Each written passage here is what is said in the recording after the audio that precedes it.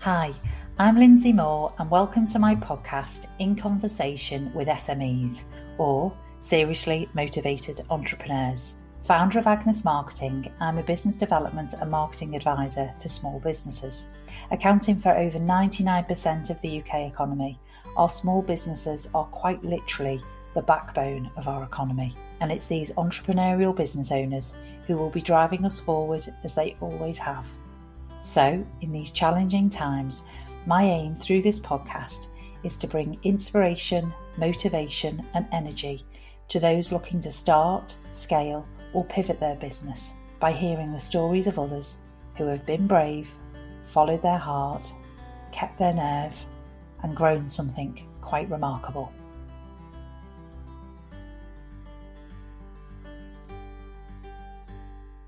I had such a great time recording this interview with Jonny Bongo, co-founder of Bongo's Bingo. We chat about the explosion of Bongo's Bingo since it burst into life in 2015 as a bingo rave night in Liverpool and how it's become a global success with almost 50 locations worldwide. We talk about the Monday night pub quiz he used to run back in the day at the Shipping Forecast in Liverpool, where the rounds were interspersed with challenges like how many hot and spicy chicken wings you can put away. And we talk about the little gems you find when you clear out your loft, in particular my Elvis sunglasses, which I think he wanted for himself, actually. Enjoy. Jonny, thanks so much for being here today. I'm just so pleased to be talking to you.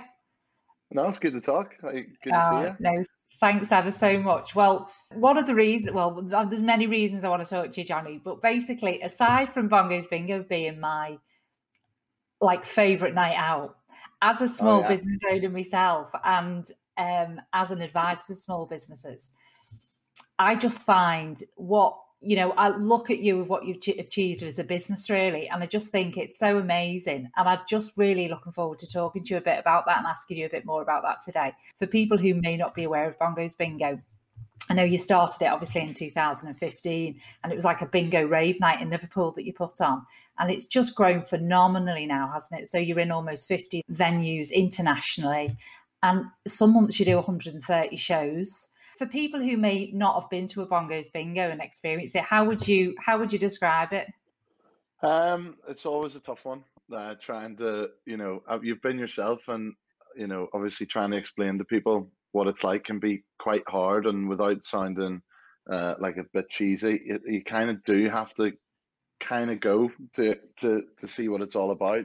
But in its simplest form, like it's still bingo. That's one thing that's been really, really important, is that people's there's been other theme bingo nights and people, different things like musical bingo or whatever, but one of the reasons why I think it's been successful is the fact that we've stuck to bingo. You still will play by the normal rules, and then it's just everything else that is added into it. So music and crazy prizes and just good fun, really. Oh, do you know, I mean, if I can explain to you my experience of it, because I knew it was going to be a great night out, but I mean, you didn't get thrown out, did you? No, I didn't get, not this time. Didn't get thrown this time, no. But I mean, you get there and the place is bouncing, isn't it? So there's like people on the benches and the music is just like inspired. Like, you'll be dancing to a 90s rave track 1 minute and then sing Hosanna and then, S Club 7 and it's bouncing and it's like, you're having an amazing time. And then you'll go eyes down and then everyone just sits down and then is on their bingo dabbers and you can hear a pin drop in the place, and obviously the theme and the sort of the focus is the bingo. But I feel that it's like it's an evening of contrasts completely, isn't it? Absolutely. So you'll be dancing and then you'll be playing bingo and then you'll be given an amazing prize like £1,000 or a holiday or a jar of applesauce. It's like it's inspired, and I'd love to sort of ask you about how did it come about, and where'd you get your ideas for all that craziness? So when it started, I used to do a pub quiz in Liverpool, and I did that for about 5 years, and it was more it was on a much smaller scale. It was in a bar called the Shipping Forecast, Yeah. and it was just called Jonny Bongo's Monday Night Pub Quiz. And it got like a real sort of cult status. And it would be packed. The pub would hold about 300 people, and I mean, it would be packed every Monday night. And I did this for years, and the idea behind it was like I used to love going to pub quizzes. I used to love it, but sometimes I felt that they could be just a little bit boring or a little bit stale. So all my concept was just breathing life of a little bit of creativity into this pub quiz, and a lot of the elements that are at the bingo were in this quiz. So you'd have really like nostalgic music, really eclectic mix.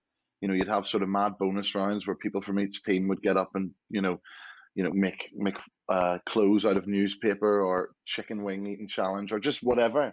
And then you'd have in the middle of it, the music round, you'd have a rave, and it was just the sort of some of the questions were just normal questions, and then some of them would be a bit sort of off the cuff, like which is the better Viennetta, like original or mint. Do you know that, by the way? Which is the better Viennetta? Original. That's the Oh, correct answer. actually, Yeah. oh, no, No, yes, no, that was right. You were right. Don't go down the mint route. they just tried to mess with it, didn't they? So that was the kind of, so I did this quiz, and I'd been doing it for years, and I wanted to do another night. I wanted to come up with another concept, and bingo had been on my mind, and also speed dating as well. I had this idea of doing like a sort of alternative speed dating night. Anyway, I went with a bingo, and I it's funny. I'm a guy that I knew called Josh Burke, who's my Yeah. business partner. We're co-owners of the bingo. He was running club nights in Liverpool, and he had came to me and spoke to me saying, I want to do some event with you. And anyway, the bingo was born out of that, and all the sort of elements from, because again, bingo is a good game. I've played in Gala or Mecca or wherever. It's fun, but sometimes it can be a little bit stale and a little bit boring. So just by breathing in, a different spin on it, I think that's the most important thing with it.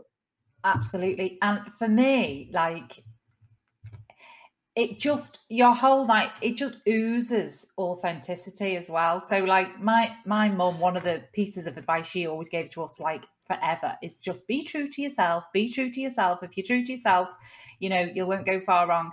And to me, it feels like Bongo's Bingo is you and your mates being totally true to yourself, sitting down thinking about what the type of night almost that you'd really like to go to, and what you'd laugh, because some of it's quite edgy, isn't it, and so it can be a bit raw, but it all works, because I think it feels to me that you're just being yourself, and it's just out there.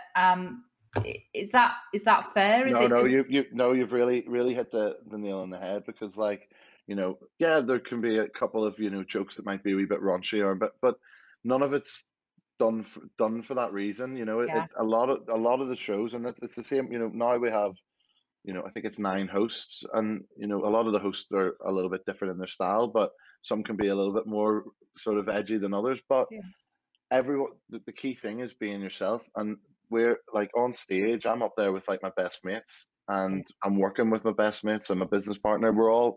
And I think again that's another reason why it's worked. We've created something that we would like to go to, and it's never been, although it's successful, and it yeah, makes money, it's never been a right. Let's like really milk this and try and make as much money as possible, because then it wouldn't have worked.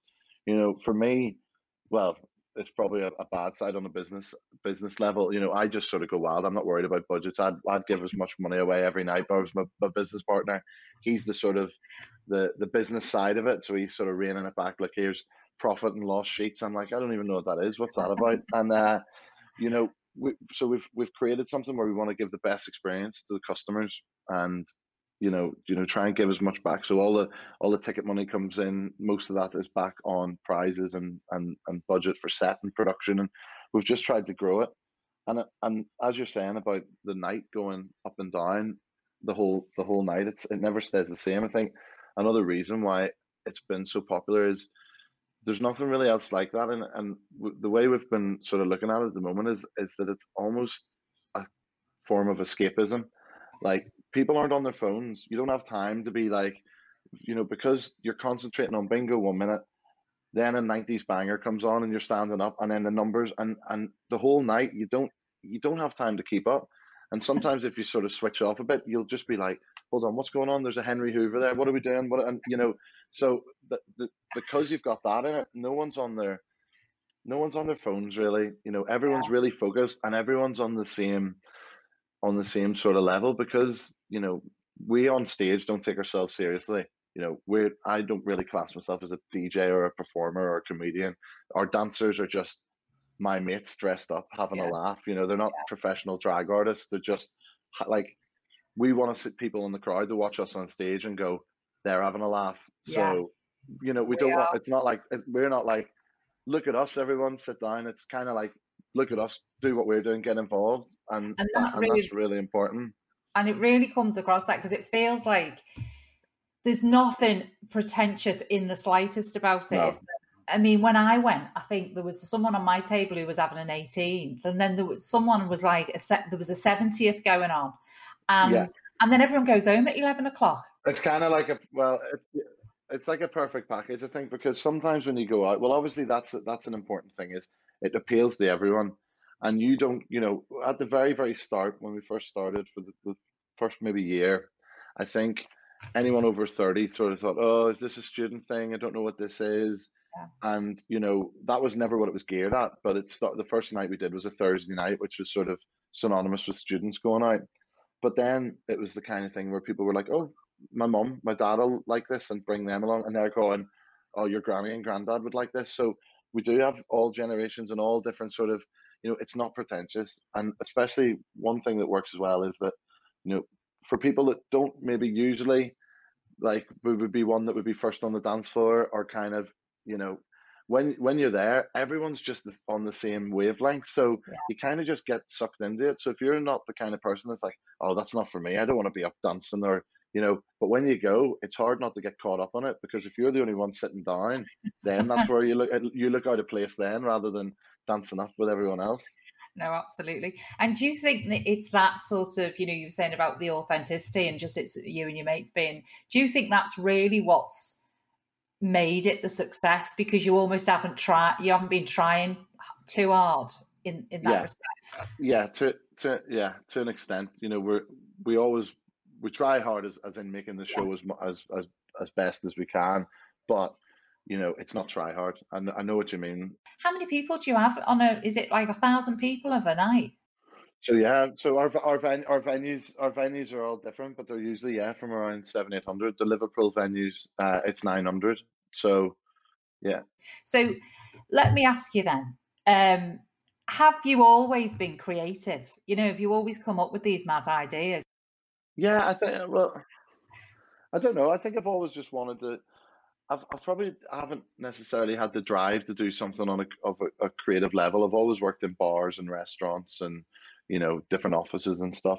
But I've always had a little bit on the side, whether that be DJing or doing my pub quiz or doing a bit of hosting or MCing and stuff like that. So I've always sort of delved into it a little bit, and I ended up through the quiz getting some work on Juice FM, which is Capital now.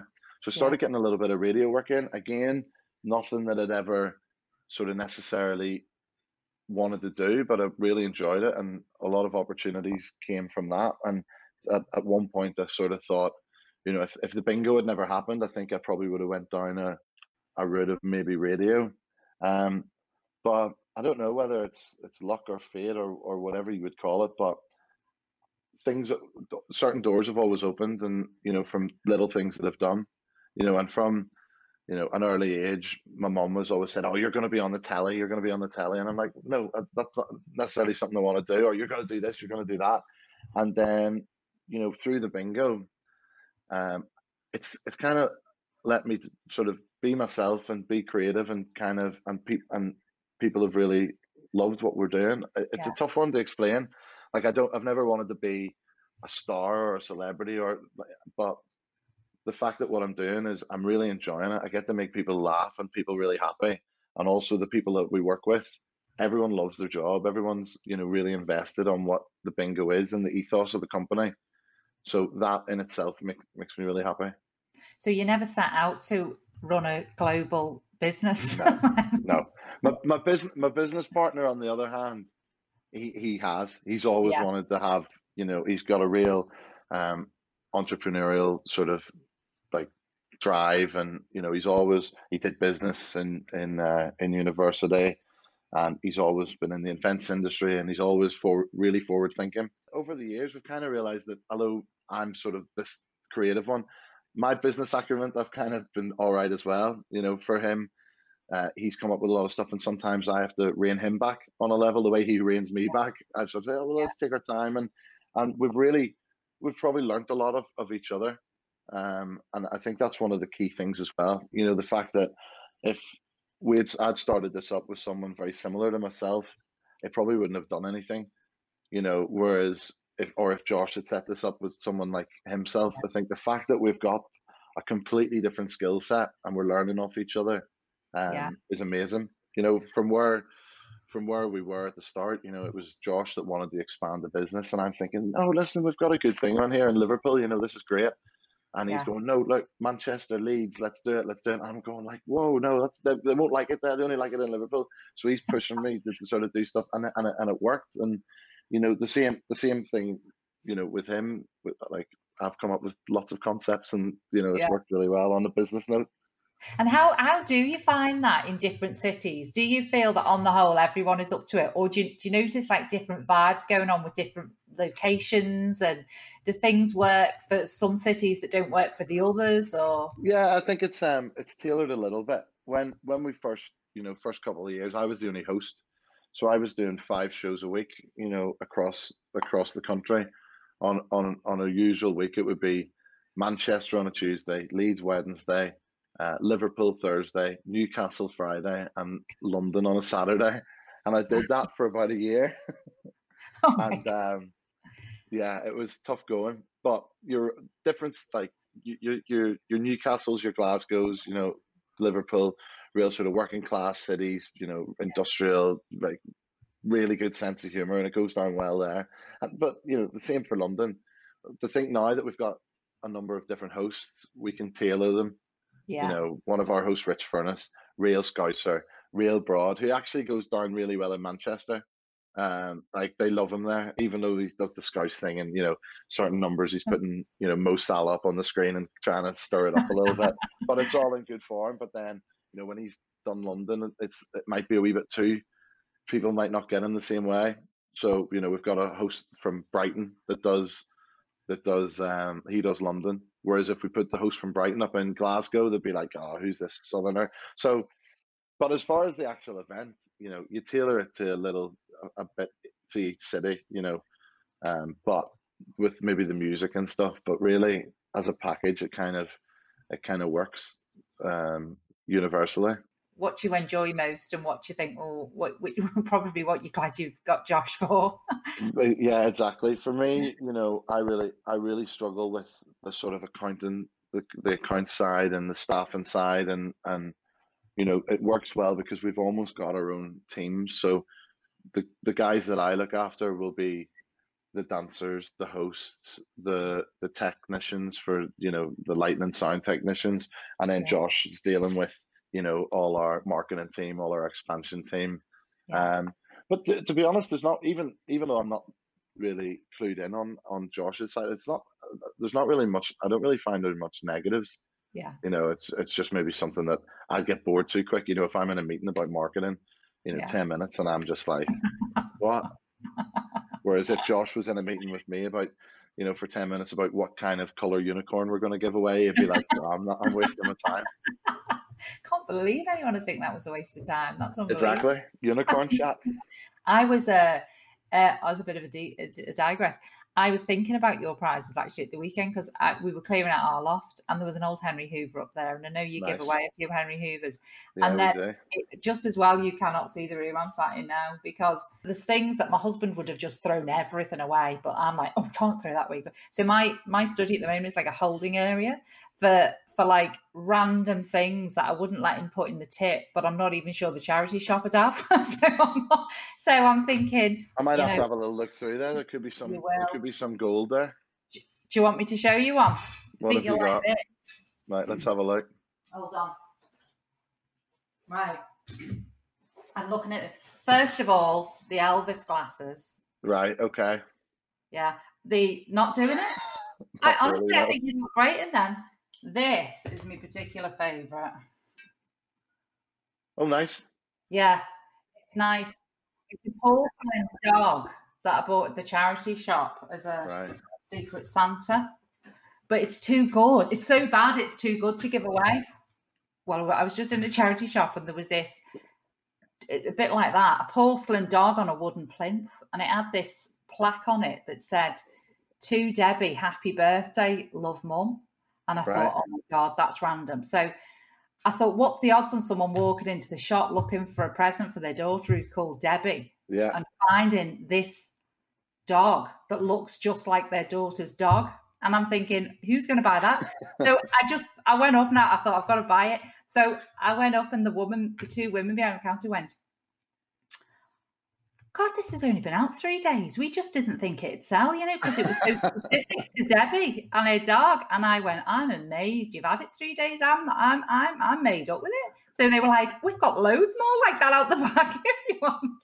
Anyway, I digress. Sorry about that. What's your biggest high? Would you say what's been the best bits of the last 5 years for you? There's a number of things. One of the first times we put our tickets online, to selling tickets online. That was a massive thing for us. We were probably about a year and a half in, and it used to just be pay on the door. Okay. But what was happening was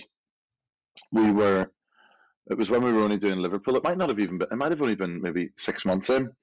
And the show started at 8, doors opened at 6, and people would just pay. And once it was full, it was full.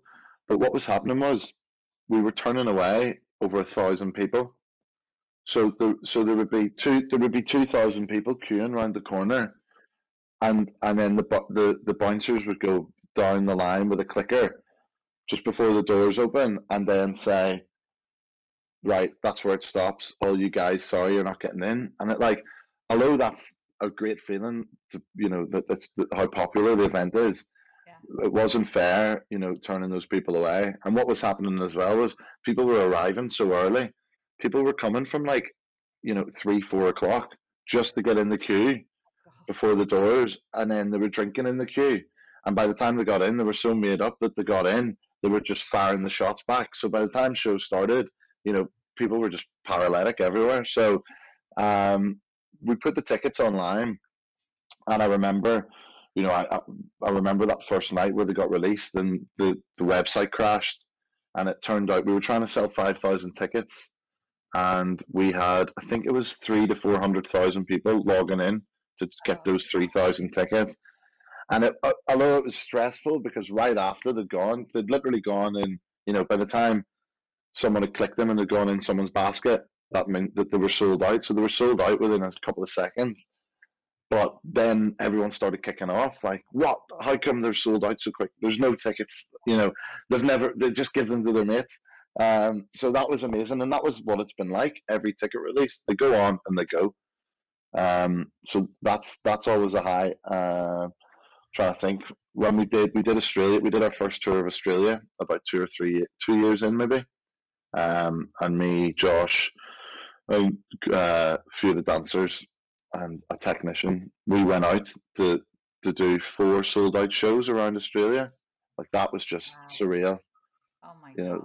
Like, really, really, really crazy. From something that's just started as a laugh and something, when it started to snowball. And the thing is as well, probably the overall high for me is just how much people really love it. It's very, very rare, that we get any negative feedback. I think we've got something like a couple of thousand reviews on Facebook, and we've got like 5-star rating or 4.9 or something. It's just so humbling, and it's just, I don't know. I have to pinch myself sometimes just to feel how lucky I am to have started something, that people love, and it's just good fun and popular everywhere we go.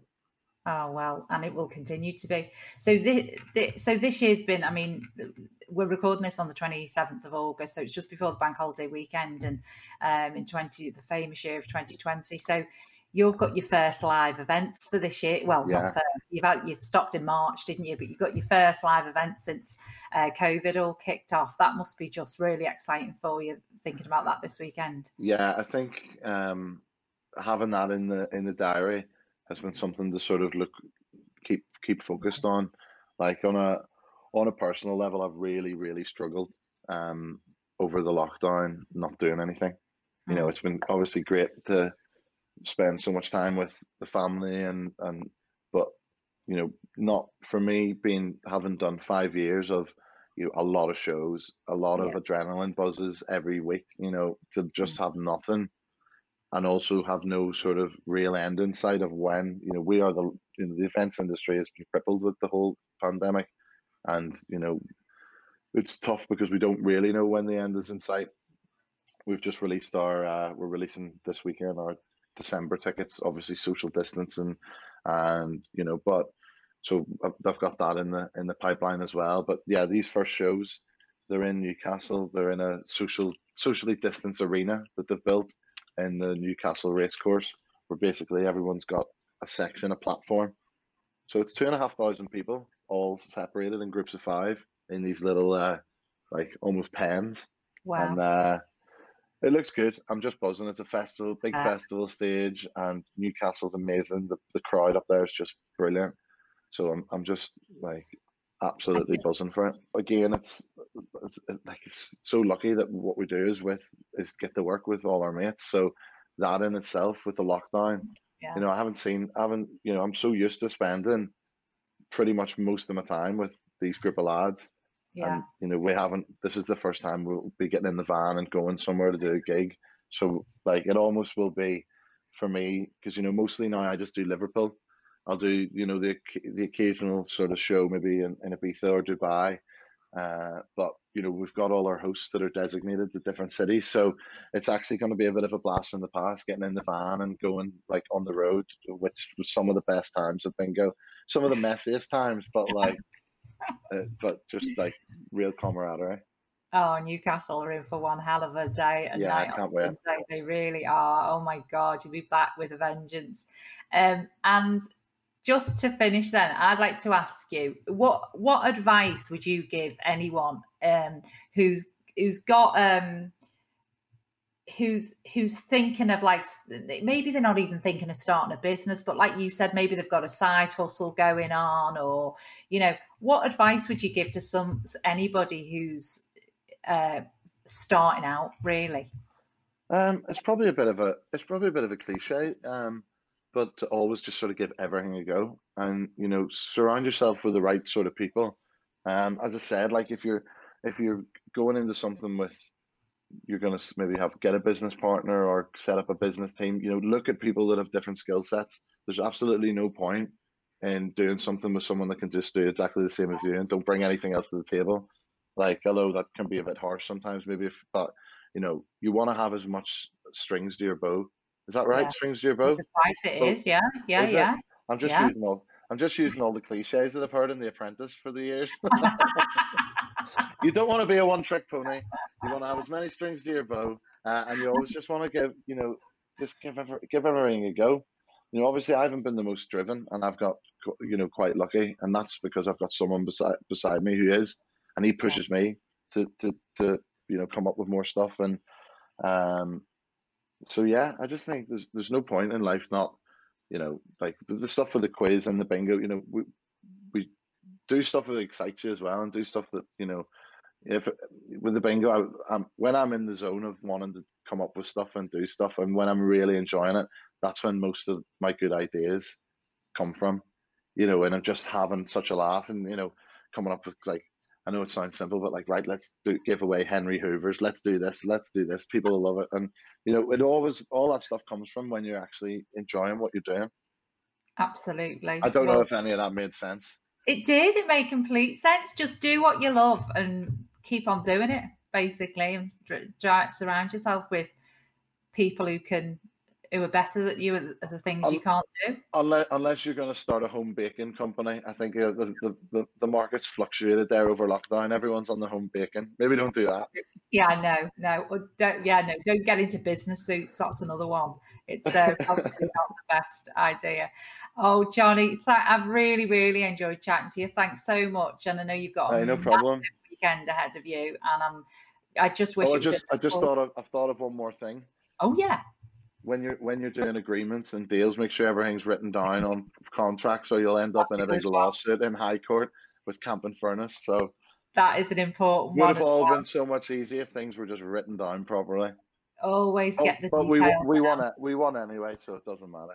I know well, and onwards and upwards for you. Honestly, it's I can't wait. Well, if I manage to get the tickets when they go online tomorrow, I'll be trying. We'll see. But listen, thank you so much for sparing the time. It's been really great talking to you. I'll maybe give Elvis glasses a little run out, see if people like them as a prize, but I'm not too sure. If you want them, they're here. I mean, I don't mind. They could be part of your next sort of step to, you just don't know where they I was just being polite. Oh, thanks, Jonny. Well, listen, you take care. No problem. Good to talk to you. Thanks a million.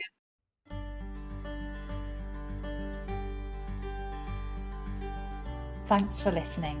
I really hope you enjoyed this episode of In Conversation with Seriously Motivated Entrepreneurs. I'm on a bit of a mission to provide help and support to small businesses.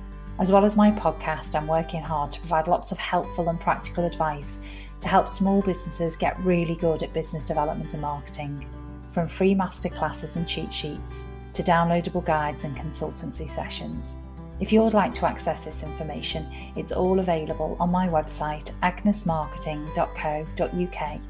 And if you'd like to join our Facebook community of other small businesses looking to access and share marketing advice, tips and support, please search for Small Business Marketing School on Facebook groups.